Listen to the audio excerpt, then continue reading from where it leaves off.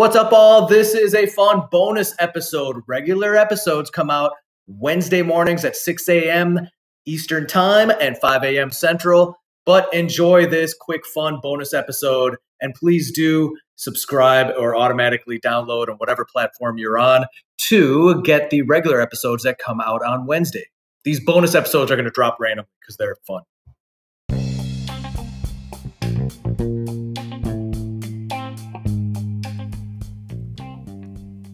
Hey guys, this is Grammy Considered and Latin Grammy Considered artist Anand Bhatt speaking to you from within the music industry.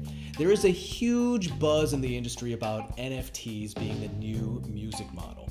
But here's the truth. While it is true that platforms like OpenSea and stuff have made it slightly easier for the general public to create NFTs, the high cost of Ethereum and initial gas cost to actually list an NFT is cost prohibitive and a huge barrier to entry. So, when the only way to find out if NFTs are worth pursuing or are just another fad or worse, another red herring to waste your time, the way around this is to test things out trial and error style. And the expensive nature of getting involved with that high gas fees and the high value of Ethereum right now does not allow for that experimentation. It's too expensive.